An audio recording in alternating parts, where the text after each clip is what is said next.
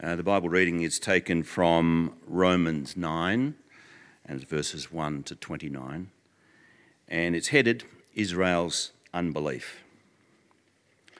What then shall we say?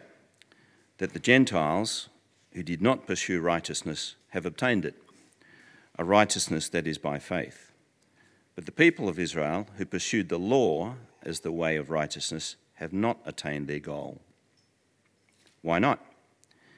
Because they pursued it not by faith, but as if it were by works.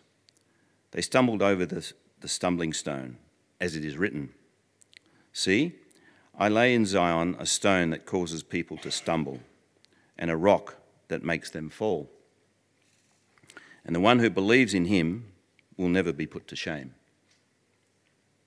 Brothers and sisters, my heart's desire and prayer to God for the Israelites is that they may be saved. For I can testify about them that they are zealous for God, but their zeal is not based on knowledge, since they did not know the righteousness of God and sought to establish their own. They did not submit to God's righteousness. Christ is the culmination of the law, so that there may be righteousness for everyone who believes. Moses writes this about the righteousness that is by the law. The person who does these things will live by them, but the righteousness that is by faith says, "Do not say in your heart, 'Who will ascend into heaven?' That is, to bring Christ down, or 'Who will descend into the deep?' That is, to bring Christ up from the dead." But what does it say? The word is near you. It is in your mouth and in your heart. That is, the message concerning faith that we proclaim. If you declare with your mouth Jesus is Lord and believe in your heart that God raised him from the dead, you will be saved. For it is with your heart that you believe and are justified, and it is with your mouth that you profess your faith and are saved. As Scripture says, anyone who believes in him will never be put to shame. For there is no difference between Jew and Gentile. The same Lord is the Lord of all and richly blesses all who call on him. For everyone who calls on the name of the Lord will be saved. How then can they call on the one they have not believed in? And how can they believe in the one of whom they have not heard? And how can they hear without someone preaching to them? And how can anyone preach unless they are sent? As it is written, "How beautiful are the feet of those who bring good news." But not all the Israelites accepted the good news.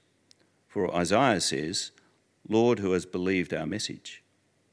Consequently, faith comes from hearing the message, and the message is heard through the word about Christ.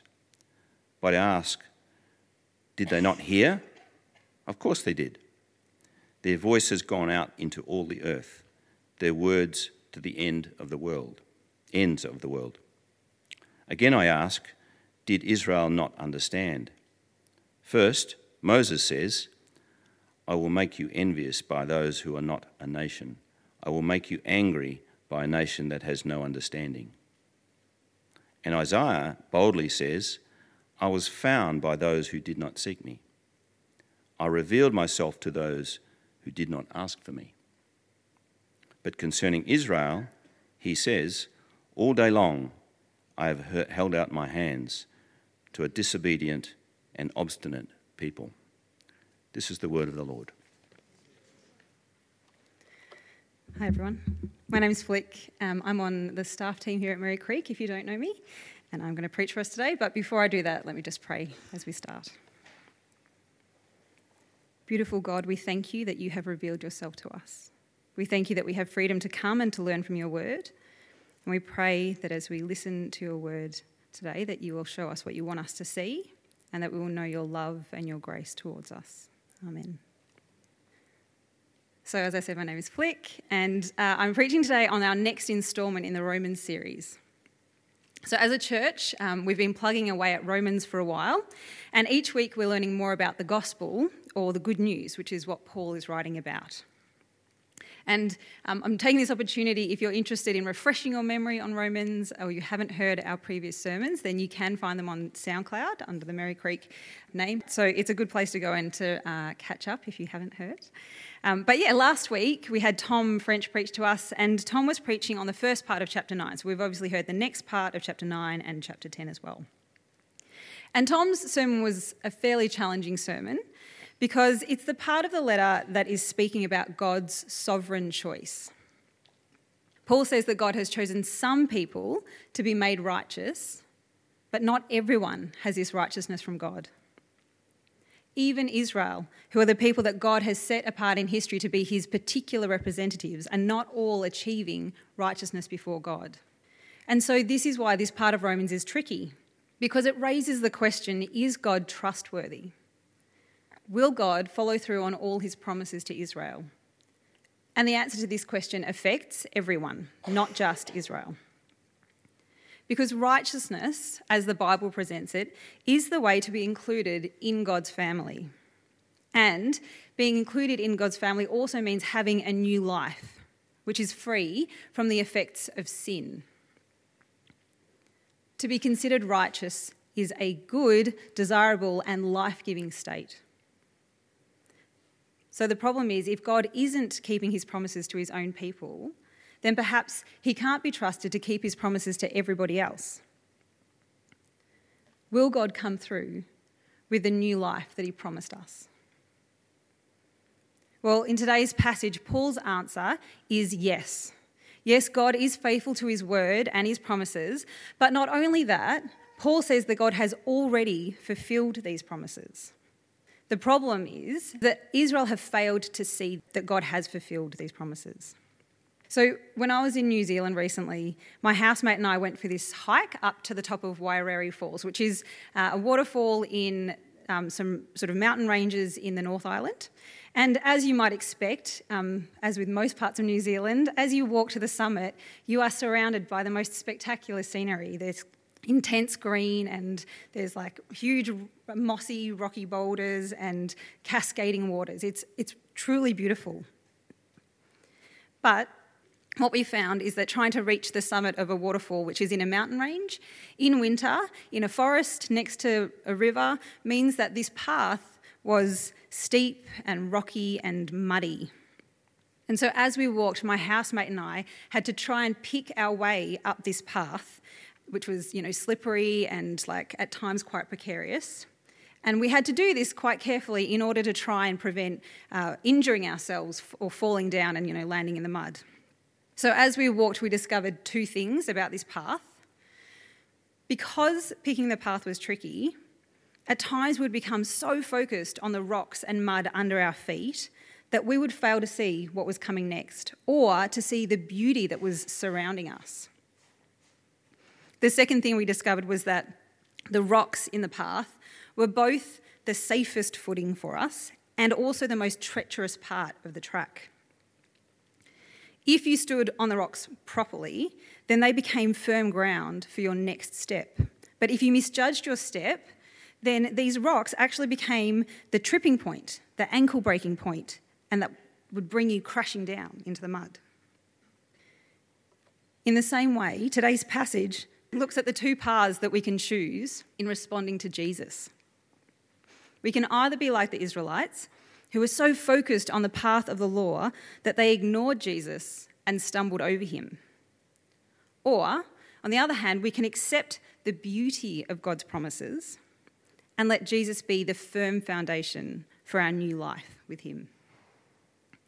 Because the way that God has fulfilled his promises to Israel and to everyone is through this stumbling stone, Jesus Christ. And if we each want to experience new life, then what today's passage is telling us is that we need to put our faith, our trust in Jesus Christ. So we need to ask ourselves why Jesus is a stumbling stone for some people.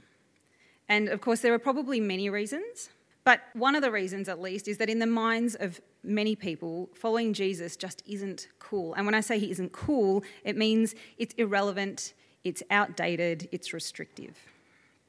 I once had a nursing colleague that I was having a conversation with over our morning tea break. And in that conversation, we were talking about my beliefs, and he said to me that he just didn't believe anything that was written more than 500 years ago. The Bible was irrelevant to him, and it was irrelevant because for him it was irrational to trust something that had been written 2,000 years ago. I probably didn't have the words to say it at the time, but for me I was like, well, that doesn't really seem to fit very well with my understanding. And it was because I realised that kind of means that you're ruling out like the Egyptian hieroglyphics, you're ruling out Socrates and Plato, you're ruling out so much of what we base our ideas and our understanding on. But perhaps following Jesus isn't cool because his teachings are outdated. Maybe the ideology that Jesus taught was helpful in his own cultural setting and context, but doesn't really apply now. It doesn't take into account, for example, what technology and science have taught. However, we need to be careful that we're not chucking the baby out with the bathwater. If we discredit any teaching or ideas that don't wholly fit our own cultural context, then we do miss out on learning from people like Plato and Socrates, or from Nietzsche or from Shakespeare. All of these big philosophers, writers, people that we take so much from, all become irrelevant because they don't quite fit the space that we function in. So yes, we do have to work harder to understand what Jesus said and how it applies to our context. And that is obviously part of our intention in our Sunday sermons and our community groups. But to ignore Jesus' teachings, if nothing else, is to miss out on some great tips for life. Perhaps another reason that following Jesus isn't cool is because it is restrictive. Jesus says, don't hate, and teaches people not to hold grudges, and instead says, forgive people. But then how does that fit our culture of outrage? What would people be posting on social media if they couldn't get, up in arms about an injustice that they've experienced? Or perhaps it's because Jesus says, don't store up for yourselves riches on earth. But then how will I afford the next iPhone, or my yearly overseas holidays, or the latest fashions, or the swankiest home decor? Jesus says, don't lust after others. But maybe that means I can't go and hook up with people every Friday night, or maybe I need to rethink my Tinder use. And Jesus teaches self-control to people. But of course that means that we have to be willing to deny ourselves, which is restrictive in our age of personal freedom. So all of these things can make Jesus a stumbling stone. Perhaps most significantly, Jesus doesn't offer a partial commitment to following him. Jesus doesn't say, follow me if it feels good, but if you don't really like it, that's fine. Instead, he says, I am the way and the truth and the life. No one comes to the Father except through me. So either you choose to follow Jesus wholeheartedly, or you reject him. Following Jesus means submitting to his absolute claims. And Romans 10 verse 4, so part of the passage that we've read, says that the reasons that the Israelites have stumbled over Jesus was because they sought to establish their own righteousness. They did not submit to God's righteousness. The Israelites had been given the law and they were trying to earn their righteousness through the law. But we're told in our passage that even Moses, who gave them the law, as in who God used to give them the law, even Moses recognised that the only way to be righteous through the law was by living every minute detail of it. It doesn't take long to figure out that we are not going to manage that. So following Jesus requires submitting to him. And this means being willing to give up control. Israel have assumed that because God has given them the law, the way for them to be made righteous is through keeping every aspect of it. But actually, God gave Israel the law because through it, he had an intention, he had a mission to bless the whole earth. And this blessing comes in many ways. For example, the law reflects God's perfect character. And so God intended that Israel lived out the law. They would reveal his character to the people and the nations around. But more importantly, God always intended that righteousness and salvation and life would come to all people through the one person who fulfilled all of the law. And of course, you can ask, who is this one person? And Romans 10 verse 4 tells us, it says, Christ is the culmination of the law, so that there might be righteousness for everyone who believes. Jesus Christ is God's righteousness. God's expectation was not that people would achieve righteousness through following all those laws perfectly. That was actually always the role for his chosen saviour, who is the Christ. And so this is why Israel is not being counted as righteous, but the Gentiles are. Because people are made right with God through putting their faith in the message of the gospel, which we are told in verse 9 says, if you declare with your mouth that Jesus is Lord and believe in your heart that God raised him from the dead, you will be saved. It is not by our works. And it is not by waiting for Christ to come down from heaven or up from the abyss, because Christ has already come. He is near you. And we are told in the passage that there is not one way for Israel to be made righteous and another way for everybody else. There is no difference between the Jews and the Gentiles. The same Lord is the Lord of all. The same Lord richly blesses all who call on him, because everyone who calls on the name of the Lord will be saved. Putting your faith in Jesus, who is righteous on our behalf, is the way to become righteous and experience new life. But that means, as I said, letting go of control. And I don't know about you, but that for me is not an easy thing to do. This is one of the ways that Jesus can be a stumbling stone for us. So this year I've been trying to work out whether I think I should be ordained as an Anglican minister or not. And it's a big decision, so as you can imagine, that requires a lot of personal reflection. And in this process of self-reflection, even 2 days ago, having a conversation with my housemate, one of the things that became very evident to me, and has been becoming increasingly evident to me, is that I really don't like admitting my weaknesses. Like, perhaps irrationally, I just don't like saying that I'm weak. So one of the things I'm noticing is I think of leaving nursing behind to do full-time ministry, I'm obviously faced with having to put myself into a position of vulnerability where I have to be prepared to admit that there are things that I don't know, and I will have to trust other people to teach me skills that I don't have. And perhaps you can relate to that feeling. I hope I'm not alone in that. But the idea of having to be weak in front of other people is actually so terrifying to me. And I don't mean like, it's just a bit uncomfortable, like tear-inducing, heart-pounding, writhing on the inside, not pleasant feelings, because for me, I don't know how messy it is going to get if I'm that weak. If I let go and let that weakness happen and let my life get as messy as I think it will, who knows what will actually happen, but that's, in my head, then I'm afraid that there will be no one to save me from that mess. No one willing to stay with me while I unravel and have to deal with whatever it is that might be there. And as a single woman, like Bridget Jones, and having crises of, oh my gosh, I'm going to die and be eaten by Alsatians and no one's going to find me for 10 weeks. That is a real thought that crosses my mind sometimes. I don't actually live alone, that's useful, but there is fear, real fear about who will be there if I actually unravel, who is going to be there to save me from that space. It is far easier to hold on to the control which we think we have than to put our faith in someone else. And it is easy to fall into a trap of believing that you need to be a better person in order to be accepted and loved. This is a message that I think sadly sometimes we preach from the front of church unintentionally. And it is definitely a message that our culture presents to us in our DIY shows and in our marketing, even in our educational systems. And I imagine that this is possibly why Israel felt that they had to hold on to the law so tightly. But it's not the gospel truth. If you declare with your mouth Jesus is Lord and believe in your heart that God has raised him from the dead, you will be saved. You are considered acceptable by the God of all things as soon as you trust in Jesus. And you receive blessing from God as soon as you put your faith in Jesus as Lord and Saviour. You are welcomed into the family of God as soon as you call on the name of Jesus, and that means that you are not alone. This is a beautiful truth. And this is the other option that we are given, the other path that we can choose.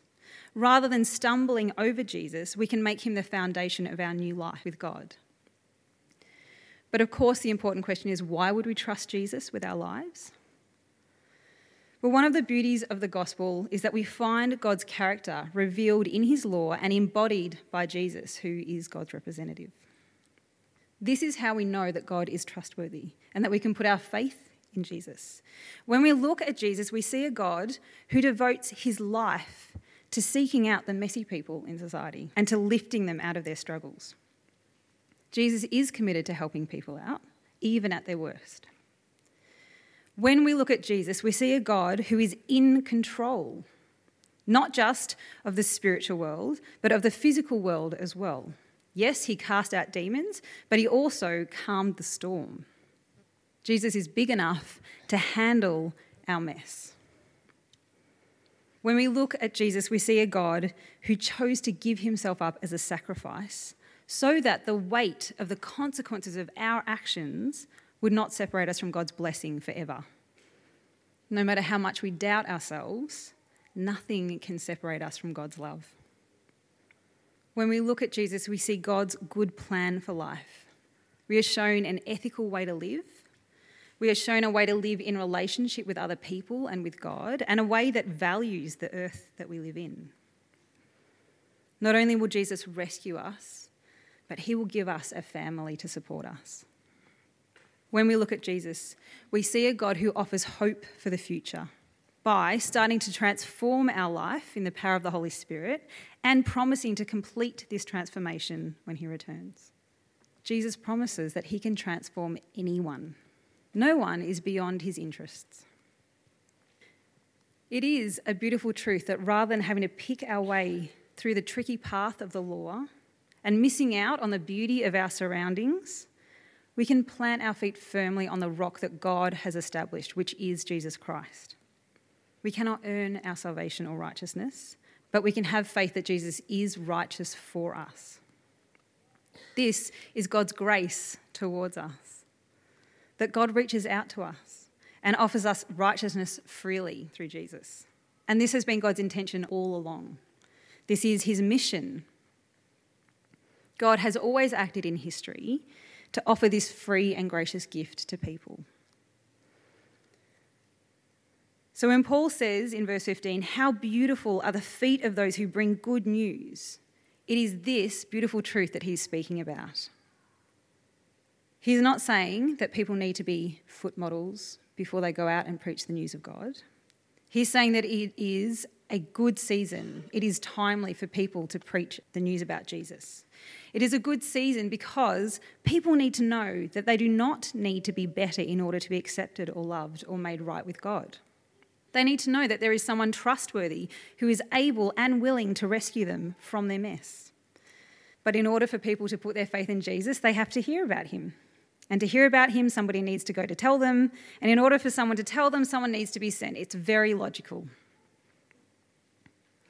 And we, who know Jesus as our Lord and Saviour, and who live with the assurance that we are right with God, and who have freedom in Christ, and who have escaped final judgment, and who will live in eternity, and who enjoy God's presence in our everyday lives, we who experience the fruits of the Spirit and who are never alone, and who are loved by God, and who have hope for the future, we would do well to remember that someone once told us about Jesus.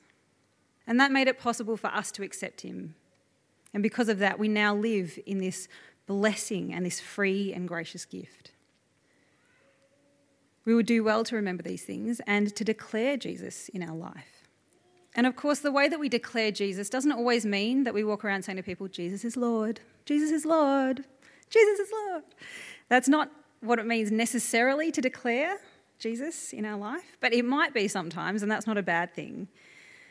But it does mean having integrity in what you say you believe. If you believe something in your heart so deeply, how does that affect your life? What does that look like? How does it work out in the way that you do things? If you are convinced that Jesus is actually the one who is sovereign in your life, that has the right to say what is good and what is not, what does that mean for the choices that you make and the way that you relate to people? Does it mean that in your workplace you actually say, yeah, I am a Christian and this is something that's important to me? Does it mean that when you are walking down the street, the way that you see people in need, you respond to them because you know that Jesus has said, go and help people? Does it mean that you choose not to do Sunday morning sports because you know that being part of God's community on a Sunday morning and learning from the Word is important? It will look different at different times in your life for different people, but declaring Jesus in our lives is something that we should be thinking about. What does that look like for me? What does it look like for me in my workplace? What does it look like for me when I walk down the street? People must hear about Jesus to accept him. So in the passage that we've looked at, Paul isn't actually sort of saying, you personally must be sent. He's saying God has sent Jesus already. Jesus has come and people have heard about him. And he's just challenging, I think, people to say that Israel can't plead ignorance about not knowing God's promises. And that's important for us to think about too, that even though we have doubts, and they will be real doubts, we can't really say we don't know God. Like most of us, I mean, you're sitting here, you've now heard about Jesus. But also, like the passage says that in God's way, he has revealed himself in the world. Creation reveals God, and God has revealed himself in such a way that even though Israel might have ignored God, the world, like the nations around him that God hasn't actively gone to in the Old Testament, have been able to see God. Isaiah says about God, I was found by those who did not seek me. I revealed myself to those who did not ask for me. But concerning Israel, he says, all day long I have held out my hands to a disobedient and obstinate people. Despite God reaching towards them to offer himself, Israel were too proud to accept God's path to righteousness, in choosing instead to trust in their own abilities. And perhaps like me, there was fear underlying their pride, fear of giving up control of their life to God. But this is why across history God has shown himself to be loving and trustworthy. And so God has given Israel a good reason to put their trust in him and to have this opportunity to accept the gift that he is offering them. So the question is, I guess, what will you take away from this? Obviously, we've said that there are two paths that we get to choose. We can see Jesus as a stumbling block, or we can see him as a foundation for life. And those paths do stand before us.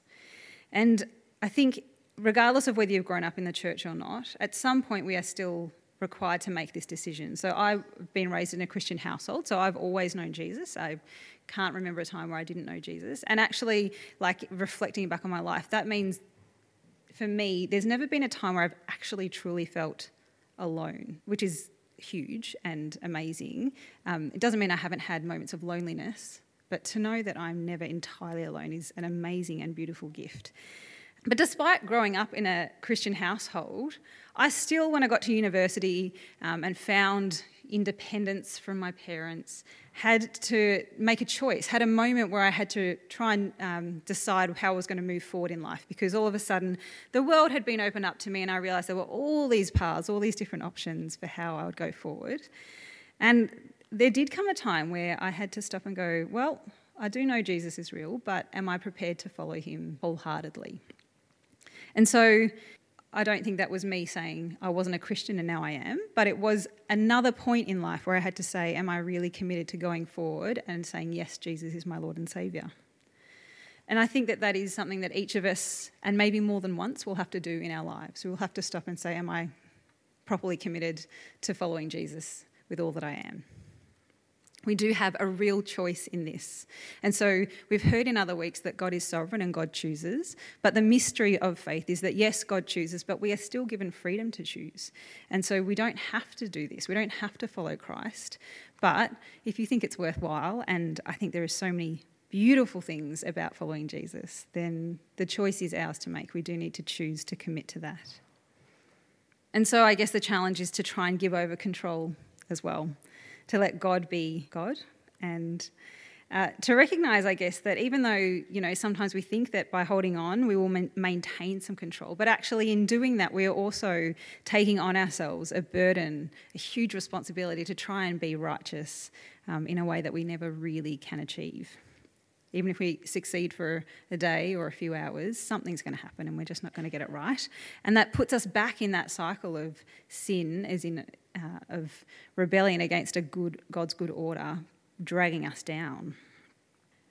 And so I guess you have the option to choose. If you feel that you are stumbling over the requirements of God's law and are getting bogged down in feeling guilt or inadequacy, then take a moment to stop and look at the beautiful surroundings that God has offered us, and to remember that Jesus Christ is our righteousness, that you are not required to try and be righteous yourself. As in, it is good to do good things, but you cannot earn your salvation. Jesus has done that for you. And so remember that and have confidence in that. And if you want to be made right with God, if you don't think you have chosen Jesus and you want to be made right with God, then, as we've been told in the passage again, all you need to do is to declare with your mouth that Jesus is Lord and believe in your heart that God has raised him from the dead, and you are saved. And if we truly want all the bad stuff in life to disappear, in our own lives and in the world around us, then actually sharing Jesus with other people is one way to do that.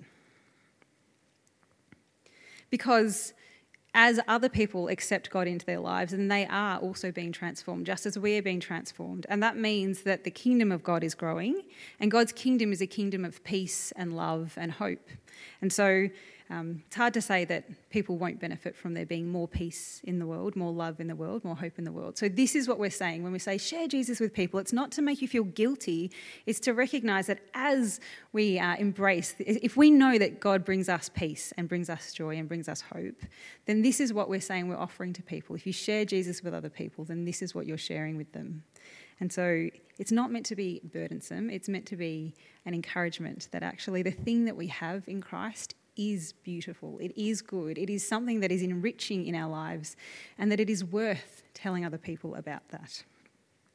Because if you're speaking to people about the way that Jesus has changed your life, then they will get a glimpse of that goodness, and they'll have an opportunity to respond to that as well. And so that is my encouragement to you today, to think about the way that you can speak about Jesus in your life. And so I'm going to pray and finish. Beautiful Father, thank you for your great love for us, your faithfulness to your word and your promises, and your plan to give us new life through Jesus Christ. Help us not to stumble over Jesus. May pride never stop us from enjoying the free gift of life that we have received.